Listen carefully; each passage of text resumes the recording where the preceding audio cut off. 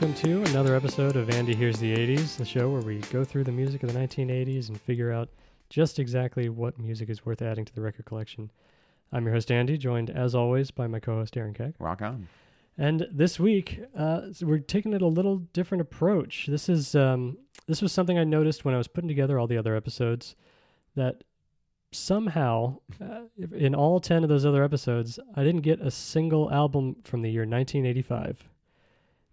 Not even on purpose. That's fair. And even, it's funny, even I bought a few since then from like other bands. I got some more like Talking Heads. I got some more REM.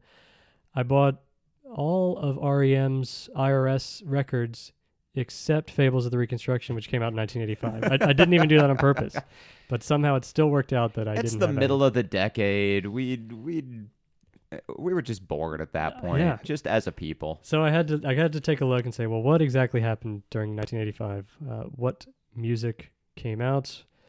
And so I found 5 records that came out during 1985, all of which very different, all very interesting, I think. After strenuous searching.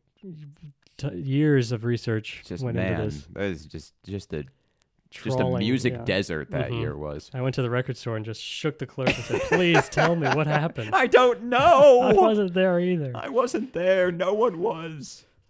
Well, some of the headlines from 1985 I pulled up. We have, of course... This is good. This is a good reminder. The first arms were sent to Iran in exchange for hostages. Mm-hmm.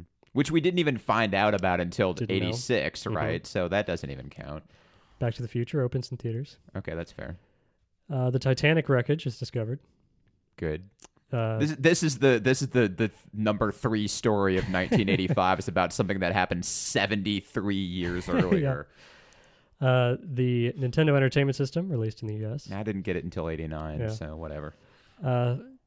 New Coke is released. And then canceled. Promptly canceled. Yeah.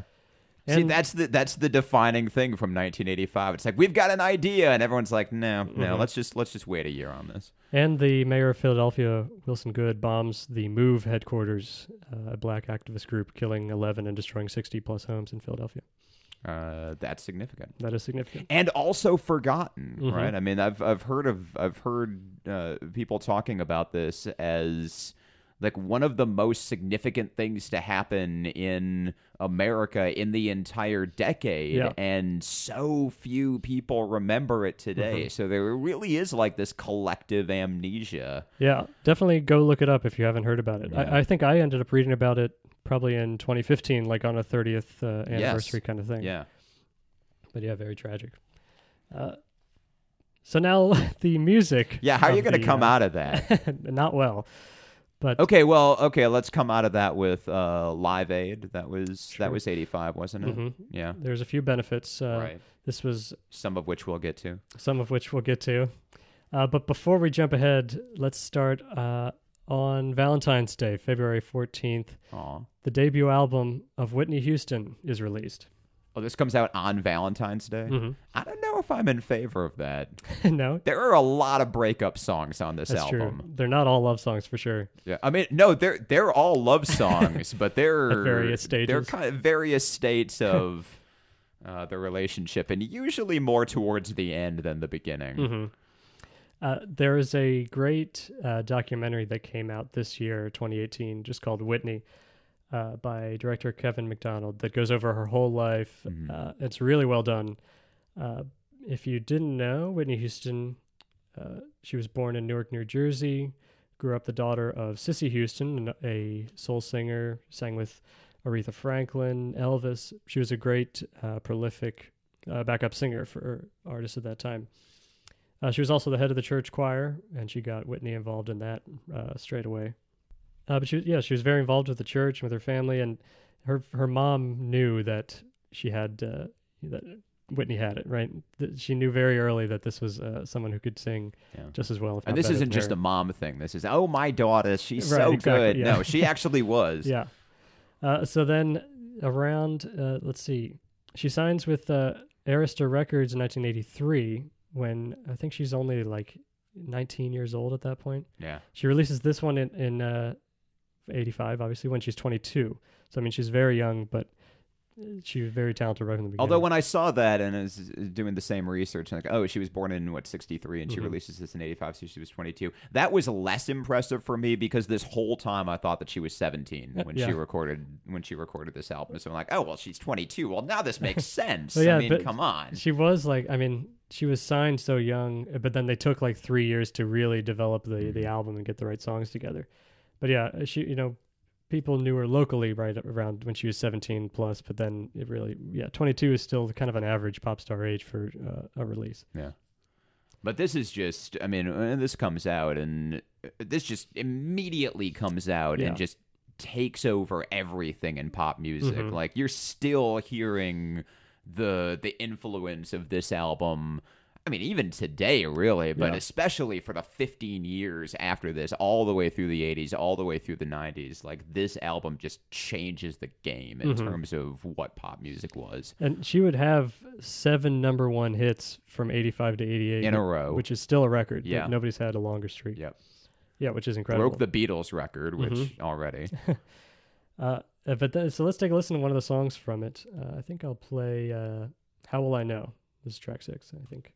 One of the fun ones.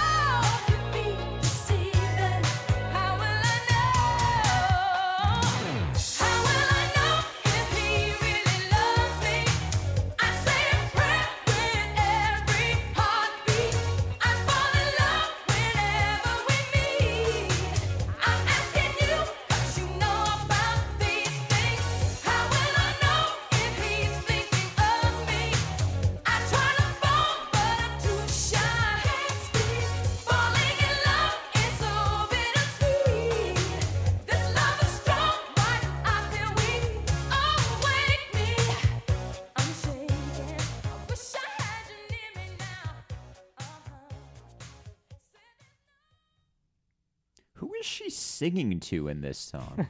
Yeah.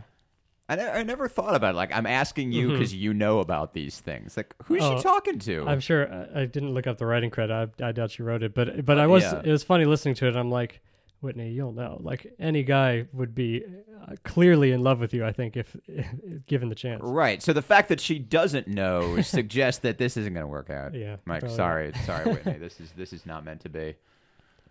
But I think this one.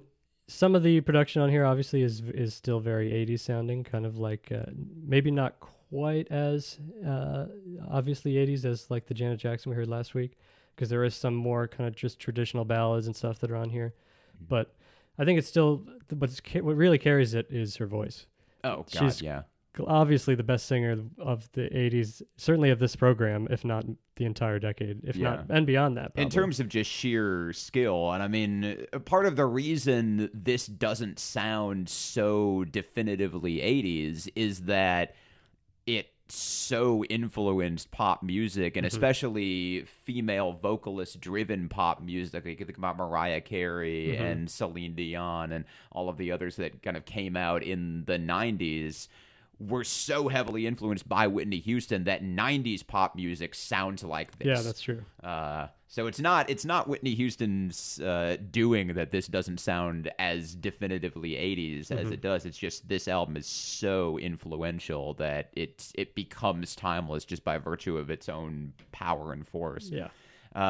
The one gripe that I've always had about Whitney Houston is that she's got such an amazing voice, and you can tell she is just having so much fun singing that you lose the emotional weight, I think, of a lot of the songs. So a lot of the songs on this album, and she will keep doing this on through her career, are depressing, sad breakup songs. Like this song that we just heard is I'm in love with someone who's not in love with me. I mean, let's be perfectly honest about the status of this relationship. It ain't gonna work out. But it's such a joyous song that meaning just gets completely lost in the shuffle. Yeah. I had that same thought 7 years later when she comes out with I Will Always Love You, which is such a powerful song, and she just knocks that song so far out of the park, especially at the end, that you almost lose the fact that it's a sad breakup song. Right. I'm saying, well, I'll always love you because we're not going to be together anymore. Yeah, but I'll still carry that torch. But she just like belts it out in such a way at the end that all the actual emotion just goes completely out the window, and the message of that song is, hey everyone, I'm Whitney Houston, listen to my voice. It is fantastic. Yeah. And she's right. But I prefer Dolly's version because Dolly doesn't blow out the meaning of the song with the power of her voice. She lets the song do the work. I was going to say that it's one of those covers that makes you forget about the original. To me, I don't know. I think the Whitney version is the one I would go to. I mean, it is a cover that makes you forget about the original, but when I finally went back and listened to the original, I'm like, oh, this is what that song is about. I had no idea. Yeah. That's true. It's a different kind of meaning to it. Yeah. And there's a couple of songs on this album, too. How Will I Know, kind of like that. All at Once is another one, which is another, like, breakup song, but she's just singing it with such joy that you lose it, which is why I think my favorite song off of this album is Saving All My Love for You, because that's a song that's also... I mean, she's the mistress in that song. Like, she has dreamed all through this relationship that the guy is going to leave his wife and come to her, and she's now coming to terms with the fact that that's never going to happen. But the end of the song is, screw it, I'm going to have fun anyway. So the fact that she's having fun singing the song, like, comports with the message of the song in a way that it doesn't necessarily with a lot of these other ones. Yeah, that's true. It's a good point. This is my Whitney Houston theory. I like it. Thank you for letting me get that out. It's one of those bottling that up for 25 years. Saving All My Love for You is like one of those ones that like could be a wedding song that then everybody's like, wait a second, are you listening to this? I've been to those weddings. But I was at a wedding once where Paradise by the Dashboard Light was like the big hit of the reception. And we're sitting there in the corner like, we all know what this song is, right? Yeah, isn't it great? Yeah. Like, all right. I give it 6 months. Yeah, the enduring thing of pop music is misunderstood catchy tunes. Yeah, right? Yeah, right. But Whitney would go on to release, obviously a lot of albums. She would star in The Bodyguard in 92, like you said. She performed one of the first post-apartheid Nelson Mandela Freedom concerts in South Africa in 94. I mean, she was a worldwide star at this point. And that was part of what soured that relationship with Bobby Brown, in that they married in 89. She explodes in The Bodyguard in 92. And really, he couldn't seem to cope with being the lesser known of the two. That seems to be the message of the documentary anyway. Yeah, which is... I don't know. I feel like he was already the lesser of the two in 1989. He definitely was, but like, I think... he should have known that. He probably at least had some hope, like, well, I could still have he really shouldn't have had hope. I mean, you're marrying Whitney Houston in... I can see if it's 1983 and you meet Whitney Houston, maybe there's an inkling that you might be the... Right. By the time you get to the end of the 80s, no. Whitney's going to be the star of this relationship. I don't care who you are. If her mom, a talented and like legacy artist from that era. Here's her at 12 years old and it's like, well, I'm done. Like Yeah. she knew immediately that she was not going to be the most famous Yeah. one in the family. Yeah, and I mean, as great as the 90s pop female Mm-hmm. vocalists were, like Mariah Carey with her 18 octave range, Right. and Celine Dion as powerful as she's, Whitney blows them all out of the easily. water. Like Anyone from the 80s and 90s who was trying to be a pop star was trying to be Whitney Houston. Yeah. Definitely. Yep. Then moving on to another pretty huge album from the 80s that nearly got overlooked by coming out in 1985. We have Tears for Fears, Songs from the Big Chair.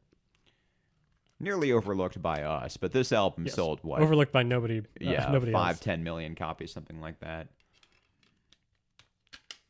The hilarious thing now is I was doing a Google search for Tears for Fears, and Google autofills when you start searching for Tears for Fears, that autofills Mad World. And I'm almost positive that's because of the Donnie Darko cover. Almost certainly. Yeah, so all of these great songs from this particular album are now like lesser known Tears for Fears songs just because Mad World like had this resurgence 15 years later. Yeah, this is their second album, came out on February 25th of 85.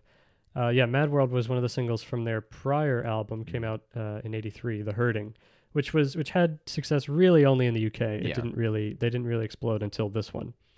In fact, let's see. Yeah, The Hurting, it was only a number one album in the UK, nowhere else.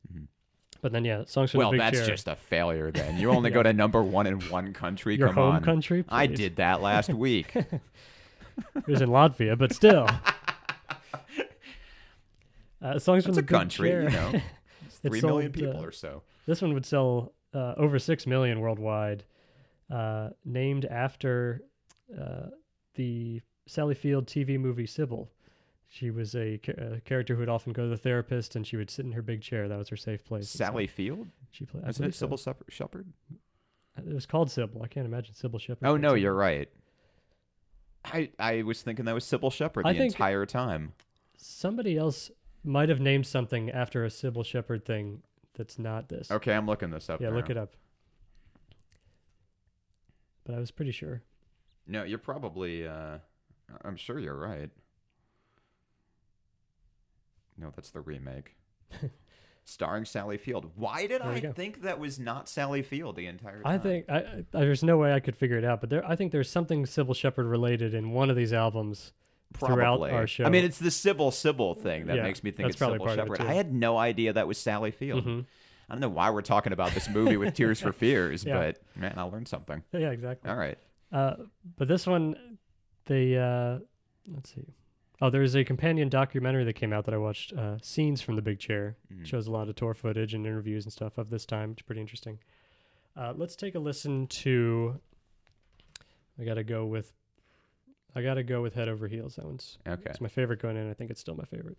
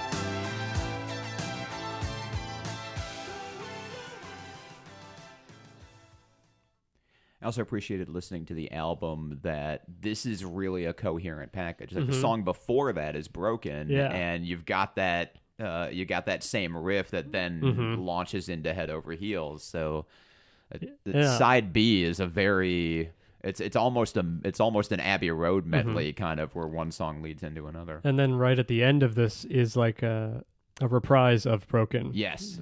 Which is really cool. Yeah, it's one of the things I never would have known, having only heard the single version and then hearing the album is pretty cool. Head Over Heels is great. If I'm picking a song off this album, I'm going with Everybody Wants to Rule the World. I mean, this has some monster singles on it. Yeah. Head Over Heels, Everybody Wants to Rule the World, Shout's the other one, Mother's Talk was their lead single, which didn't get as much traction, but it's still pretty good. Yeah. But yeah, this album is, of these 5, this is the one I listened to the most so far. I can go along with that.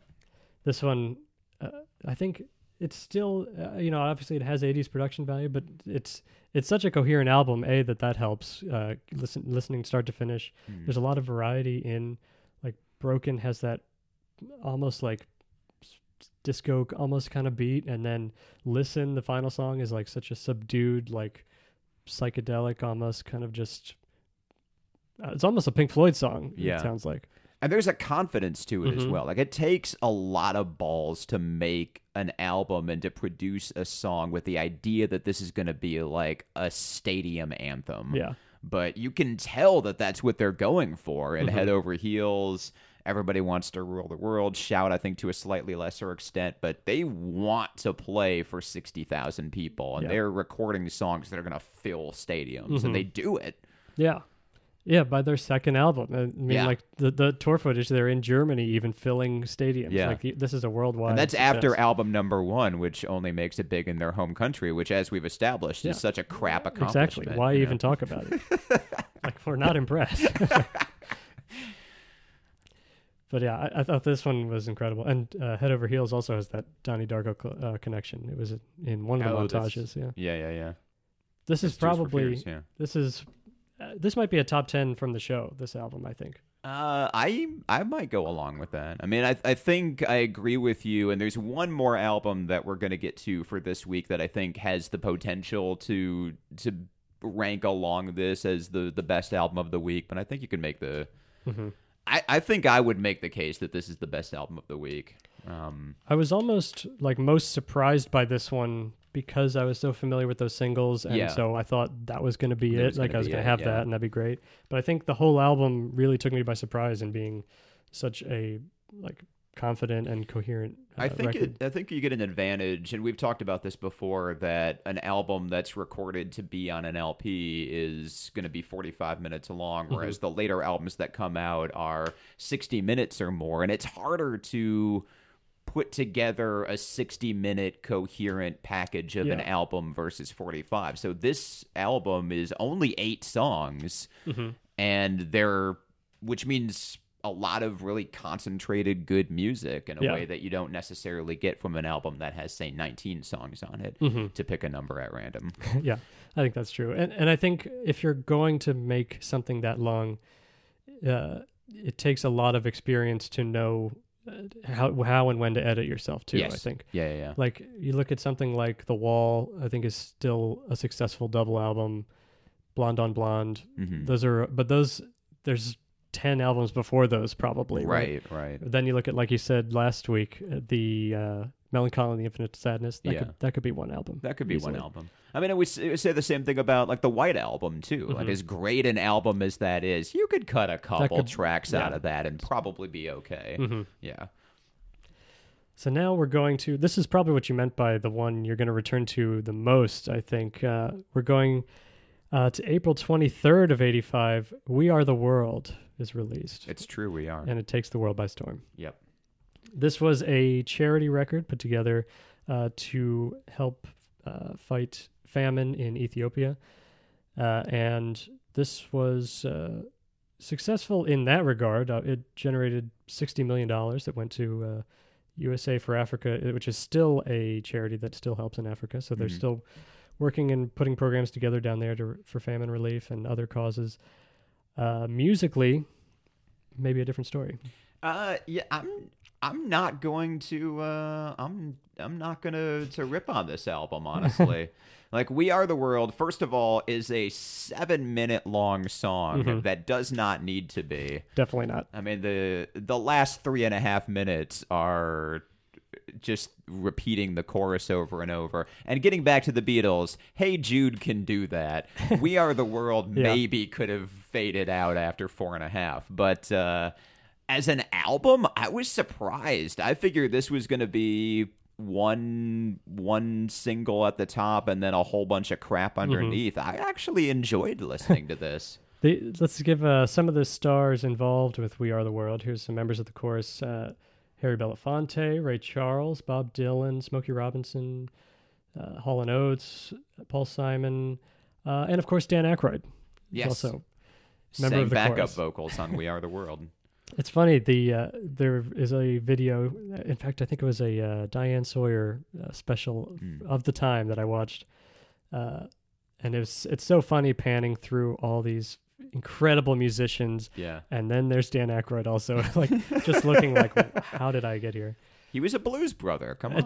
It's funny, there was a... He's got chops. I typed into Google, like, how did Dan Aykroyd get to We Are the World? And there was like an interview in some New Hampshire magazine or something that asked him that, and he was like, yeah, I was looking for a new agent at the time because I had been managing myself at the time, and I took a meeting with somebody who was like, hey, do you want to, I've got this We Are the World thing happening, you want to go to it? And he's like, okay. And that's how he ended up. I don't know who the agent was, but he just happened to stumble into the right office and take the right meeting. I would say yes to that too. Yeah, right. Did he keep the agent? Because, I mean... he didn't say in the interview. He just sort of got him onto We Are the World. Yeah, exactly. I'd hope so. That's a high achievement. If you haven't even signed a contract yet. Like, I can put you next to Michael Jackson tomorrow. How's that? Yeah, deal. This was a song that was initially written by Quincy Jones, Michael Jackson, Lionel Richie, Stevie Wonder. Those four kind of got together in the studio, laid down the bones of the track, and then got in this whole mess of singers and songwriters after that. And it's mostly Michael Jackson and Lionel Richie, right? Who write the song. Yeah, Quincy Jones produced the whole thing, and Stevie Wonder was there also writing with him, I guess. But one of them actually, I think it might have been Lionel Richie, but you've got the notes on this so you can tell me, like, actually went through the song and said, okay, this line is going to go to this person and this line is going to go to this person. That must have been a long night. Yeah. I think that was, he and Quincy seemed to kind of work together on that. Yeah. But yeah, there's about, God, I don't know, like 40 or 50 so artists that are in the chorus, and then about a dozen or so break off to do solos for that. The recording for that, it was about. Took place after the American Music Awards one night. They all like came straight from this award show to go record this song. So starting at like 11 p.m. or something, they go for 4 hours just to record the chorus, just the big choir arrangement. After that, about half of them go home, and then they spend another 4 or 5 hours recording the solos. So it was a long night. That must have been super fun. Yeah. And they've got to do it at 1 o'clock in the morning because like every major recording artist in 1985 is all showing up to this one place, and they're trying to be as secretive as humanly possible so that the media doesn't get wind of it, and you don't have like crowds of fans outside going, why are Michael Jackson and Cyndi Lauper and Kenny Rogers all together in one place? It's pretty wild to see them all, and they really did all. Like, everybody was cordial with each other. There was no egos. They all got along and sang their parts and shook hands, and they signed each other's copies of the sheet music and stuff. So everybody had a great time recording it. Yeah. I want to play the song that stood out, maybe not for a good reason, but there is also a Canadian supergroup that recorded a song called Tears Are Not Enough. This was billed as Northern Lights. This was another charity single recorded about a month after that made it onto this album. Okay, I'm looking at this album for the first time. It's not Northern Lights. It's Nothern Lights. Oh, man, you're right. It's Nothern Lights. Is that a typo on the We Are the World album, or was it actually Nothern? The inner liner notes build them as Northern with an R. Oh, but you're right. The back of the CD is missing an R. Nothern. Jeez. That's good. Let me let's see. I'll play a little bit. I'll play a little bit of the Northern Lights single, and then I'll list off some of the members of that as well.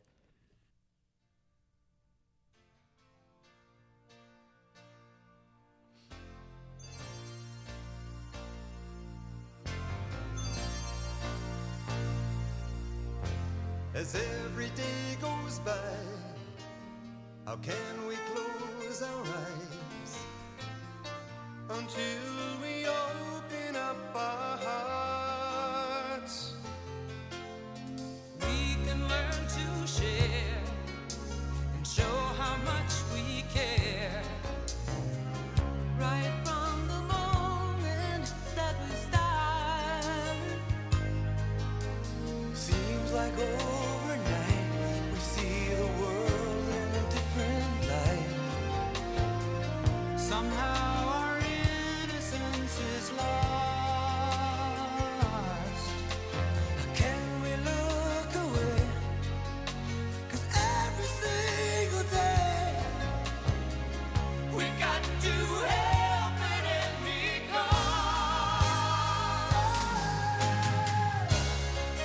can bridge the distance. Only we can make the difference. Don't you know the tears are not enough? If we can pull together, we can change the world forever. Heaven knows the tears are not enough.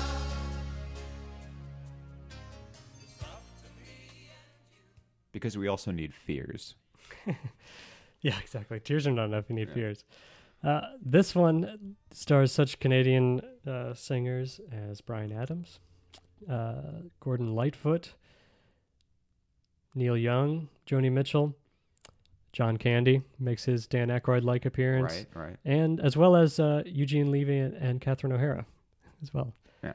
Paul Schaefer. Okay, Eugene Levy and Catherine O'Hara. I don't know about John Candy, but Eugene Yeah, and at least- Catherine have chops. at least We they're heard them on in A film Mighty singing, Wind. They're yeah. terrific. But this one is, I thought it was so funny because it's essentially the exact same song as Yes. We Are the World. But there is a verse after that where they say, let's show them Canada still cares. And then there's a French verse after that as well. So Yeah. just to drive it home. Yeah. So we talked about Tracy Chapman's album last week, and this album kind of falls into the same. Okay, that's. I don't mean that to be an insult to Tracy Chapman Yeah, right. because I don't think this album has a particularly strong reputation. But I was actually fine listening to this album for the most part. Like a lot of the songs off of it are actually really good. Like the Springsteen live song "Trapped," Yeah. like that was great. I love that song. Yeah, a couple of other Trapped, really good ones too. A cover of a Jimmy Cliff song. The Bruce Springsteen live song I thought was the standout of the easily the standout. There's a couple other really good ones here too. And then there are songs like Tears Are Not Enough where they're just we're not even trying to do anything fun or we're just sending a Exactly. message It's just and we're to buy setting the it to numbers, music. yeah. And we're gonna take the 3 minutes it takes to make it rhyme, but we're not really gonna do anything clever with that. Yeah. But yeah, obviously, you know, the money went to a good cause, and some of these artists even did donate as well, like to the charity. But and yeah, I think all of the tracks that are included that are the non-charity singles, I think are all decent. That Springsteen one's definitely the standout. The other ones are fine. Prince, Tina Turner, the Huey Lewis one is okay. It reminded me of. It sounded a lot like If This Is It. Yeah. And so I was like, I can just listen to that song if I really want to. Right. But yeah, it was mostly like, you know, this being 1985, I had to get like, this is part of the 1985 most history, 1985 right? album. Yeah. So I mean, honestly, there are albums that we have listened to over the course of this show that I thought were more of a waste of my time than this album Wow. was. So, I had I been cognizant in 1985 and bought this album and listened to it, I wouldn't have been disappointed with the quality of the music. Yeah. And definitely look up the Diane Sawyer special about the should. making of the single. It's pretty Yeah. good. This is a solid B- for me, I think. Yeah. Yeah. And if you're a Springsteen completionist, then I think that song's worth It's a having. good Yeah. song. It's a really good I song. was listening to it on the way over here. Mhm. I was not listening to Northern Lights, but Nothing Lights. That's so funny. so what? So you were looking at albums from 1985. Mhm. What was the number 6 album that you dropped? Because we're doing Because 5 of it. albums. What was the last album that you said no to because you wanted to include "We Are the World" on it? I don't know if there was one that got cut. There Uh-huh. were, like I said before, there are releases from other artists we've talked about already that I would have happily got. Okay. But like, Husker Du released 2 albums in '85, but we talked Okay. about Zen Arcade the year before. Right. So there are plenty of '85 releases that should be owned before We Are the World, I think. But I didn't want to double cover anybody we've before covered this, yeah. yeah. Because we could do a whole episode about all of the last song or the last albums cut from previous episodes. I know we obsessed over where the B-52s should go. And That's true. They They just were never cut, quite made a cut. From I think the pop episode. Yeah.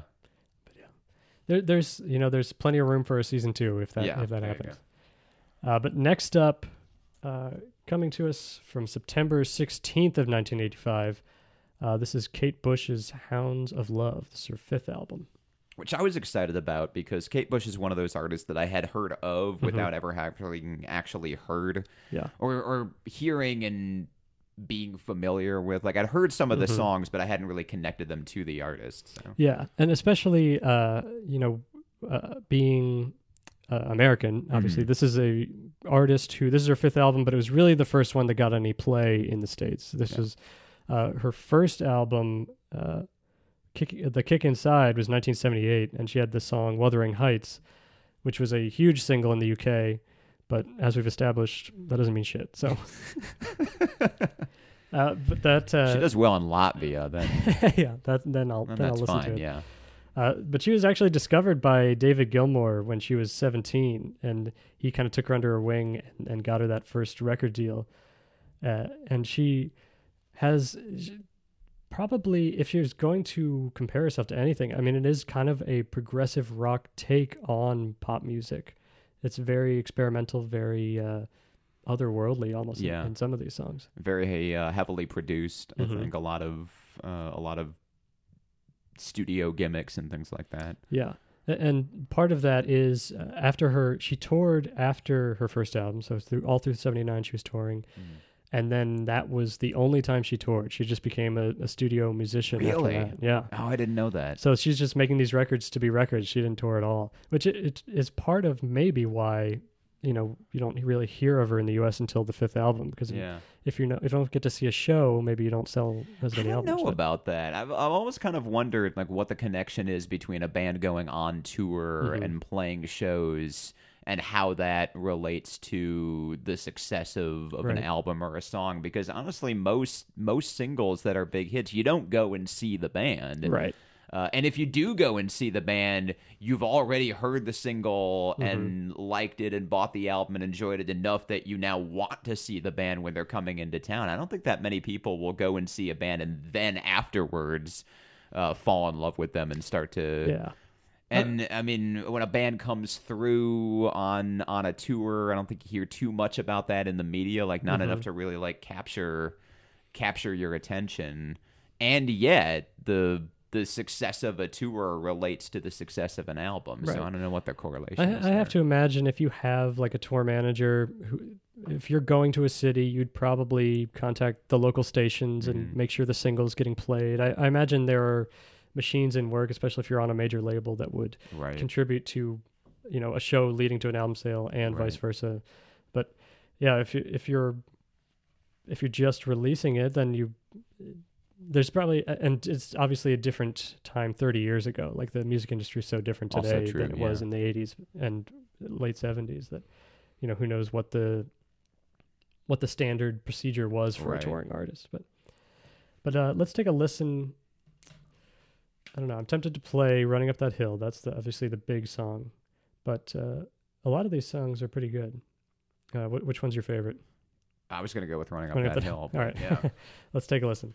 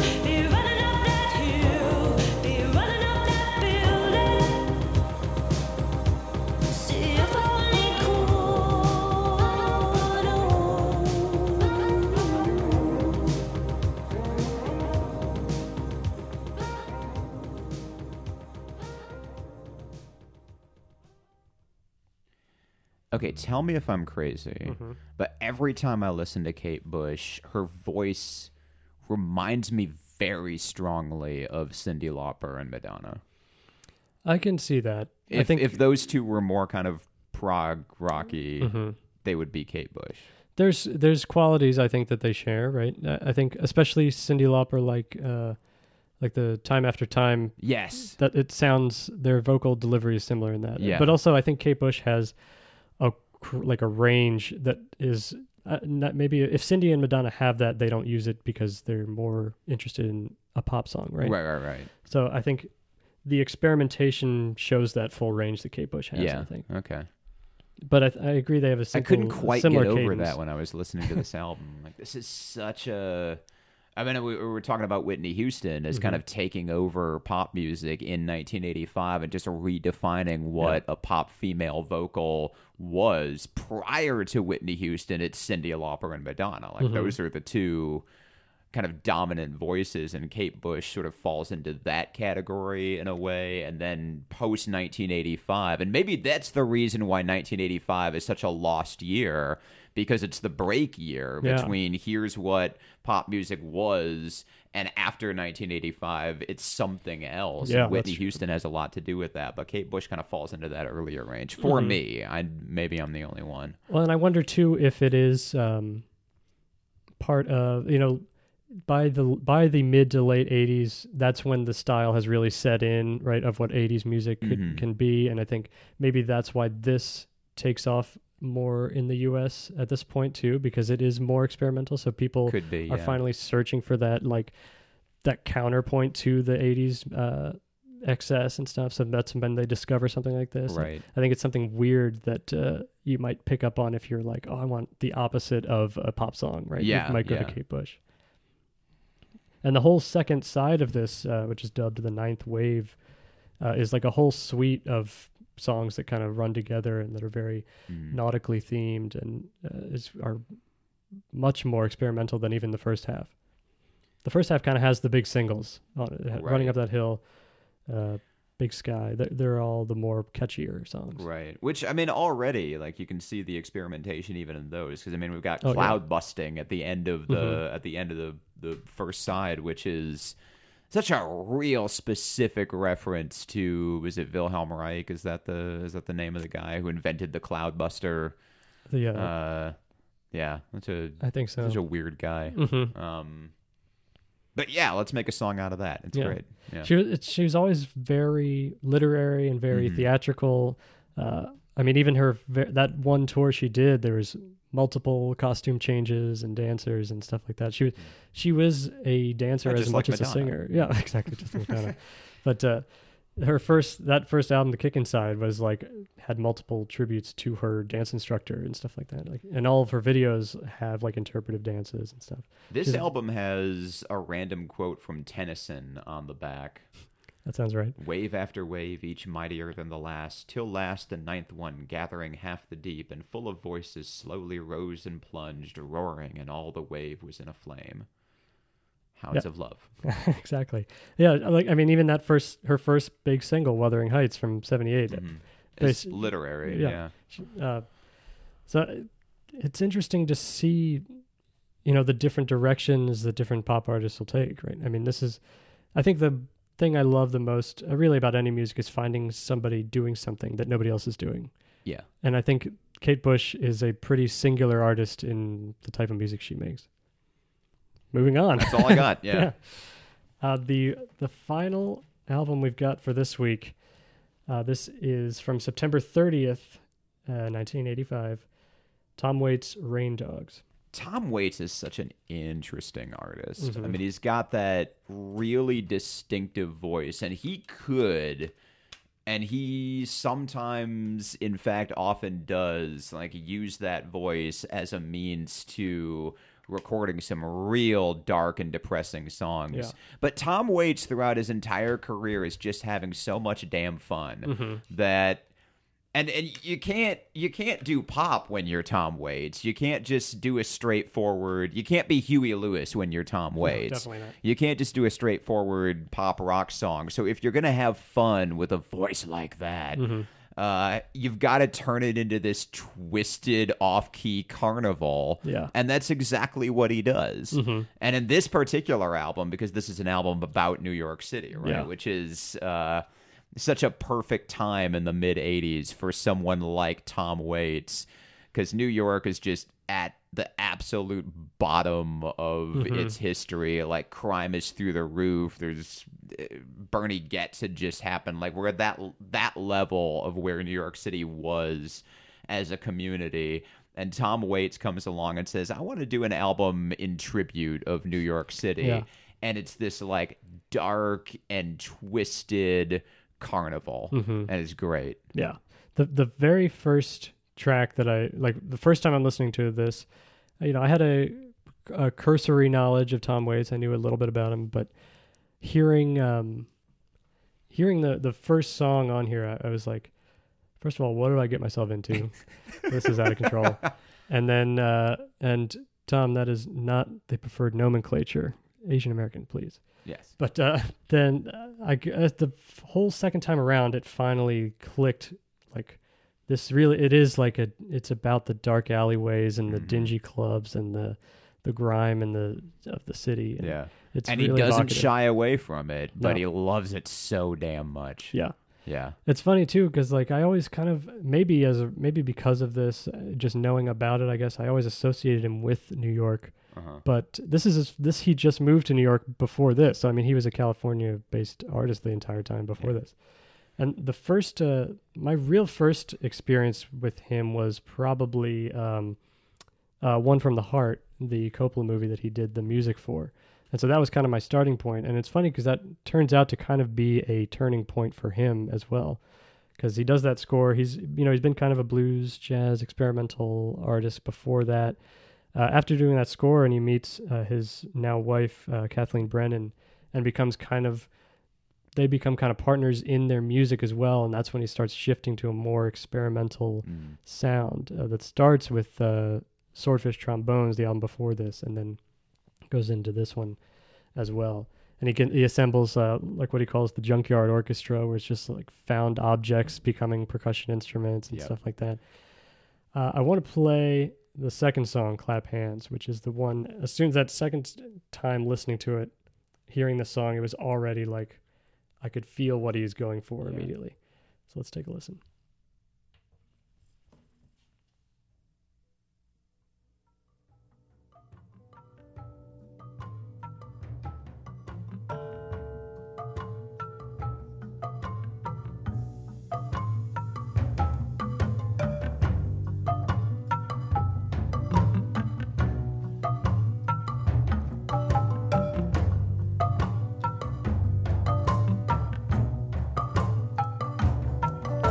Scene, the whole insane.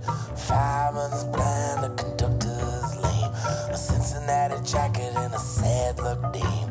Hanging out the window with a bottle full of rain. Clap hands.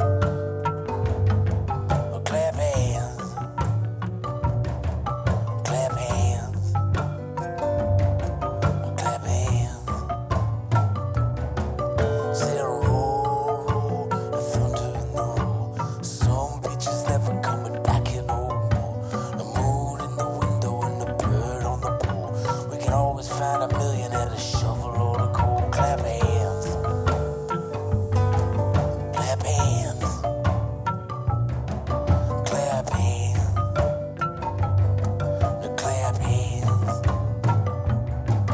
Said steam, steam under bad dreams. Going up to Harlem with a pistol in his jeans. A $50 bill inside a Paladin's hat. And nobody's sure where Mr. Knickerbocker's at. Roar, the thunder. So your first experience with Tom Waits was his early stuff. My first experience with Tom Waits was he had done the songs for a musical version of the classic story Wojciech, which is a German story, I think, about a guy, like the sad sack guy who is poor and sense. He's trying to make ends meet by like selling his body for medical research. Meanwhile, his wife is cheating on him without his knowledge, and he finally gets wind of it and then goes on this insane murderous rampage until he dies. That's the story. And some group decided to turn this into a musical and ask Tom Waits to do the songs for it. And it's exactly like, it's this. Right. It's Rain Dogs with the calliope and the off-key carnival and the weird percussion and everything that we just heard in Clap Hands. And we went to see this musical in Brooklyn when I was in grad school. And oh God, it was so terrible.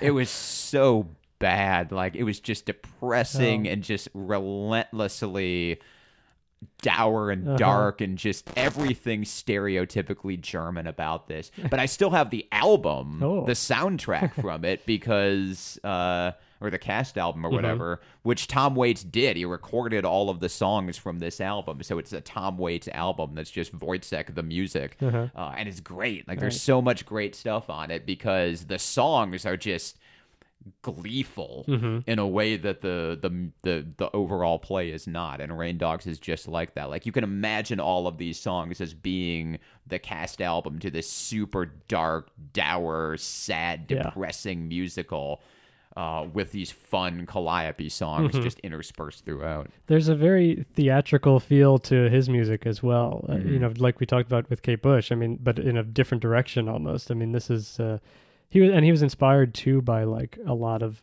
old, composers and things like that, like Kurt Weill, and Bertolt Brecht and stuff like that. I mean, so he crafted songs with characters like for even before being drafted into plays and stuff like that. I mean, this is such an animated album, like even without having a visual accompaniment. Yeah. So this is the one, and we were talking about Tears for Fears earlier as being the best album of the week. This is the other one, I think. It's one of those two, and it's real hard to compare. Very hard. Tom Waits versus Tears for Fears. There's no point of comparison where they're trying to do the same thing, and one of them is better than the other, but I like them both. I know. It's almost unbelievable that they came out the same year. Yeah. Like, that's what's fun about this episode is seeing not just genre, but like in 1 year, these 5 albums came out. Well, it's because 1985 is such a void that you can just drop anything into that damn time.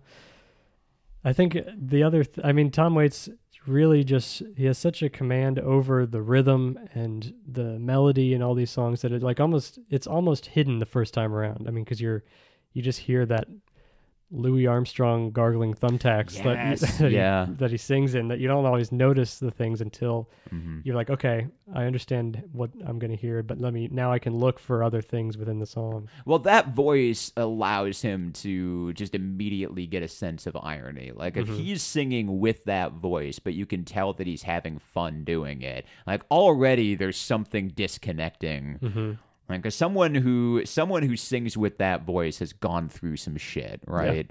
I don't know what shit he's gone through. Maybe it was just like bad orthodontics or something, but something has led to this voice that he's gonna be bringing with him into this music. And if he's still having such a good time with off-key, like out of tune calliope music, then I'm on board. There's not like. I don't smoke cigarettes, and there's not really much that makes me want to, but something about hearing this like puts me in just a smoke-filled club that I'm like, all of a sudden, like I feel like I need to take a drag of something at least. Although at the same time, there is no better anti-smoking advertisement than listening to Tom Waits sing. It's like, this could happen to you. Although he did continue his career like until really like still like he's still going. Oh, so, no, he's great. Nothing's stopping him. Might sound like that, but he's going to sound like it for 50 more years. Yeah, no. Yeah, this could happen to you might not be the best anthem. If you smoke, you too could be a celebrated recording artist with a cult following and dozens of albums to your name, and everyone loves you. Well, it's like when don't smoke, kids. When Lou Reed died like just a few years ago. And thinking like, well, kids, if you do a lot of heroin, you might live to the long, happy life of 70 or whatever that he lived to and have a prosperous career. Yeah. And die happy in your sleep. Exactly. Yeah. All right. So we're going to go find some illicit substances and think up what the next season might be, because this is the final episode of season 1 of Andy Hears the 80s. So we heard a lot throughout these weeks. What were some of your favorites, Aaron? Oh God. Okay, so Tom Waits and Tears for Fears here. The Cure from previous weeks. Dead Kennedys Yeah. is the one that stands out for me. Like there are a lot of albums that I or a lot of artists that I listened to that I had heard before or heard of before or was familiar with, and then there were some that I didn't know anything at all about. And some of them really stood out, and the Dead Kennedys is the one for me as far as like hardcore punk goes. I love that album. Yeah, I want to keep it's going really back great. to it. I think it's been really fun taking a look at all the different types of music that have come out, and some of the ones, like I thought would not grab me did, like Janet Jackson, but then some of the ones I expected grabbed me even more. Like I said, I ended up buying about 7 or 8 REM records after this, and On top of the ones that you already owned from before. Well, I just had right? Murmur Yeah. before. Oh, really? Yeah. Oh, So okay. I got a best of that had, a career spanning Yes. one, and then picked up, like I said, almost all the IRS records, Okay. and like Automatic for the People and Monster I got as well. Yep. But all of which, I just went to the UCD store and bought them for like $3 to $5 each. Yeah, and it's it was great, right? No royalties at all. Well, they're retired. They're fine. They made At this enough. point, you can't be too upset about Michael Stipe not Yeah, getting exactly. royalties. A couple He's of my doing bought, okay. Yeah. Yeah. I bought the best of. That was new. Yeah. And actually, Automatic and Reckoning, I bought like 20th anniversary or whatever editions of that came with some live albums that are pretty cool. But yeah, I think I still really love that the Curtis Blow record. It's still so fun. Yeah. It sounds like a party as soon as you put it on. Yeah. That and I actually have more of an appreciation just for Thriller now from listening, Yeah. from actually sitting down and listening to the Mhm. album and trying to actually listen to the songs for the first time. Like some of those songs, Thriller in particular, like the title track, I Yeah. never really sat down and heard that song.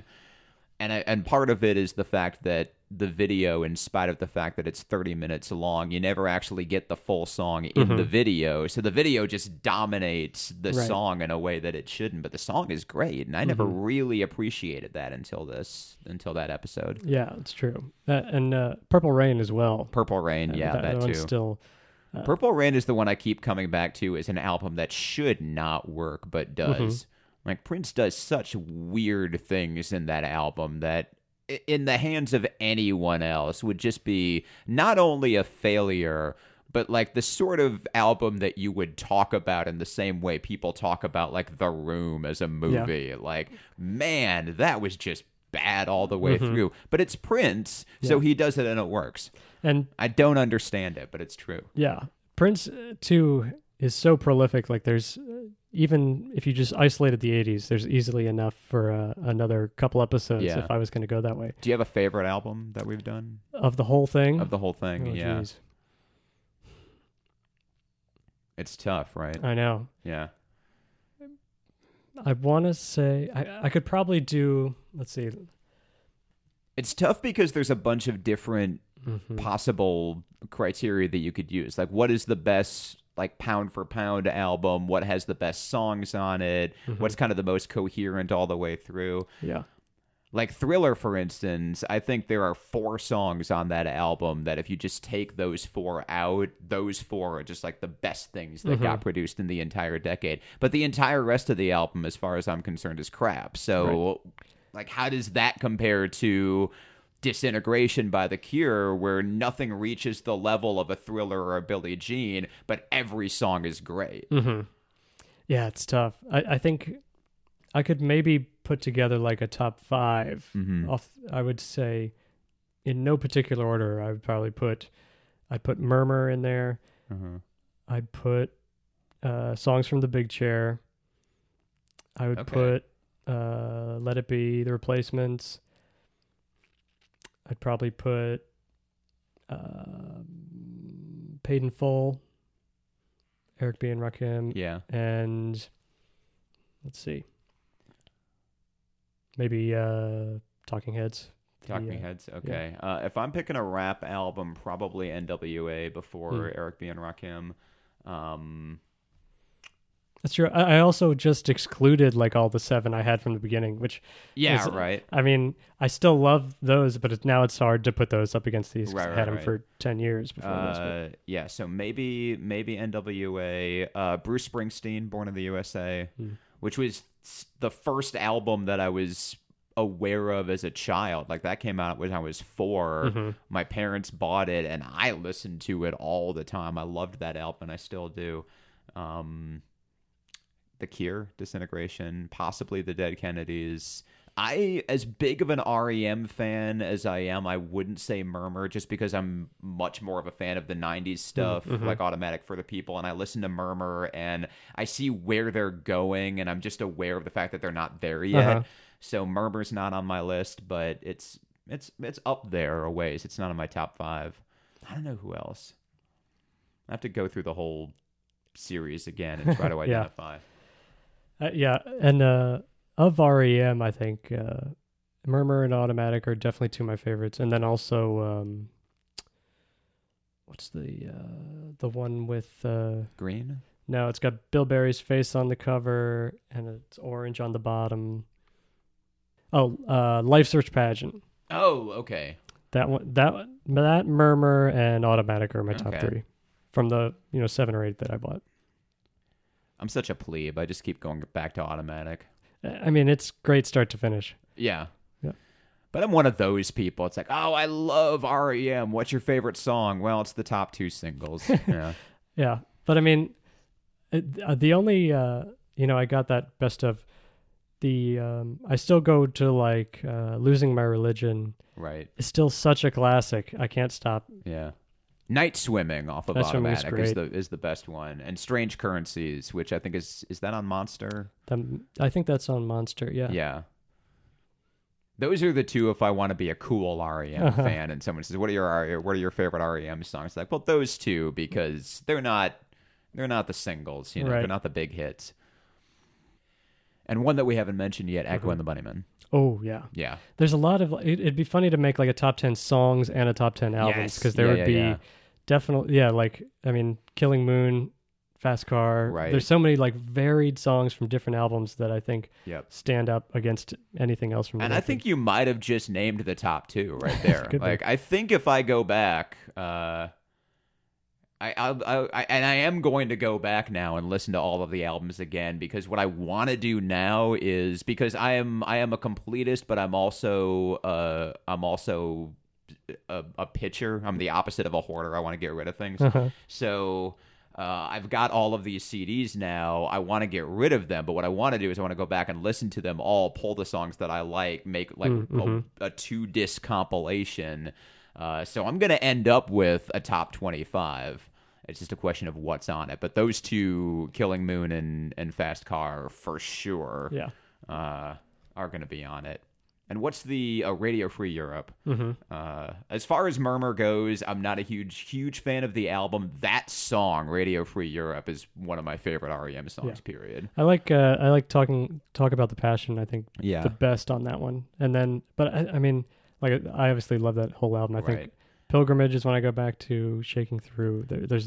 I don't skip any of the songs Yeah. I'm listening to. And going back and listening to it again, I know I'm going to pick up on things that I didn't get the first time. Because part of this is we're listening to the album for the first time and we're Right. researching these bands for the first time. So some of the stuff that we're saying now, if I listen to the album 5 more times and then go back and listen to what I said here, I'm like, oh no, that's Yeah. completely wrong. What the hell are you talking about?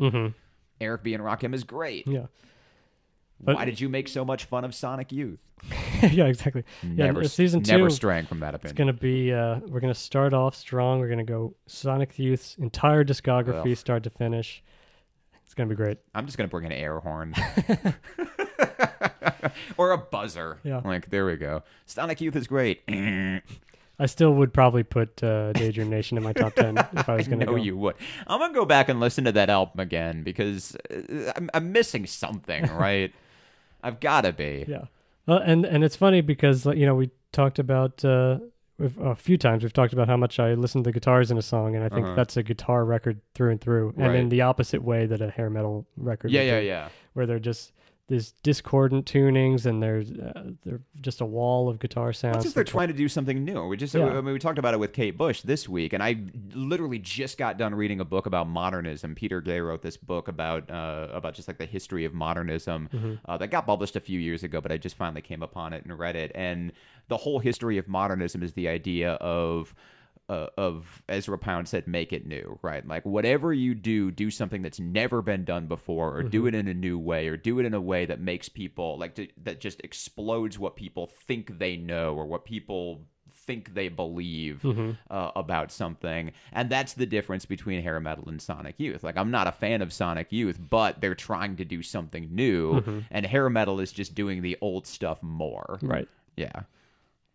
Yeah, I think that makes sense. And Kate Bush is the same way this week. Like, she's trying to do something new. Tom Waits is trying to do something new. I don't think Whitney Houston was trying to do something new. She just succeeded. Yeah. Yeah. She just did something better than anybody else. Yeah. And, like, changed the game. And maybe it was only, like, it's going down this road, and she bumped pop music, like, 3 degrees, so now it's going down this slightly different road. But she did that. Yeah. So I think she counts. I think so. But Sonic Youth more than Whitney Houston. Also. Yeah, certainly did something different more than she did, yeah. But, so that's it. We've heard all the music from 1985, certainly, but now we've heard, throughout the whole thing, we heard alternative, we heard hip-hop, we heard new wave, punk rock, post-punk, post-punk, hardcore punk. That was a Legacy whole acts. month that was basically just, we listened to The Clash, and now we want to do our stuff. Yeah. Oh yeah, that's that book, the Michael Azerrad's Our Band Could Be Your Life. That was 3 episodes worth of bands in there that are all independent artists. We do have to mention The Clash, though, as far as Yes. like great albums from the 80s, because you can't not. I mean, how influential were they? Oh yeah, they were like one, like you said, they were one of the starting points for half a dozen bands that we listened to here, and the release date for London Calling in the U.S. was technically 1980, even though it was in the UK in 79, so I put it in 79. But technically, you could call it one of the best albums of the 80s. What was the Clash album that we did? Combat Rock. Combat Rock. All I could think of was Casbah Rock. I'm like, that's not right. That's almost right. That's almost right. Yeah. Combat Rock. Thank you. Well, that's up there as well. Definitely, it's up album. there. Yeah. Yeah. Well, thank you for going along on this journey with me, Aaron. Thanks for having me. I think we heard a lot of great stuff and had a great time listening to it. Yeah. So hopefully everyone listening did as well. And maybe we'll see you for season 2. We'll find out. Hear more of the 80s. More of the 80s. Thanks, Aaron. Thank you. Thanks for listening all season to Andy Hears the 80s. Aaron and I really did have a great time listening to these albums and talking about them, and I hope everyone out there listening enjoyed the show. It took a long time to get the series together, but I'm hopeful that at some point we can reconvene for another season. I know there's plenty of great 80s music out there that I have yet to hear. If you have any suggestions for me, send me an email at andyhearstheeighties@gmail.com. That's 80s spelled out, EIGHTIES @gmail.com. Or follow me on Twitter at AndyHearsIt. Also, if you enjoyed the show, leave a rating and review on whatever podcast provider you use. If there's an app or service that doesn't have the show yet, let me know and I'll make sure it shows up there. Thanks again for listening. Stay tuned.